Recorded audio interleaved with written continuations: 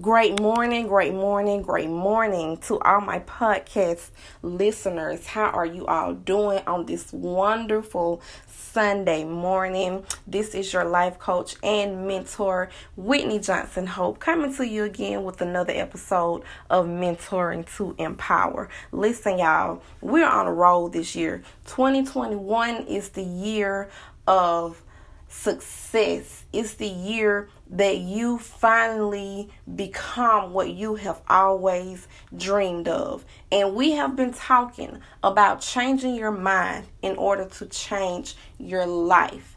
But in order for you to be successful, you must first be determined to do so.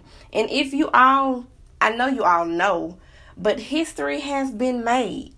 And if you do not know what I'm talking about, I am talking about on November the 7th, 2020, when Kamala D. Harris became the first woman, the first African American woman, the first Indian American, the first person of Asian American descent, and the first graduate of an HBCU to become the vice president-elect of the United States of America. And if you were watching and when you were listening to her as she said her acceptance speech, she said that she may be the first, but she will not be the last. Listen, y'all, that is something to celebrate, because whatever you dream can become a reality. Never let anyone tell you what you cannot do.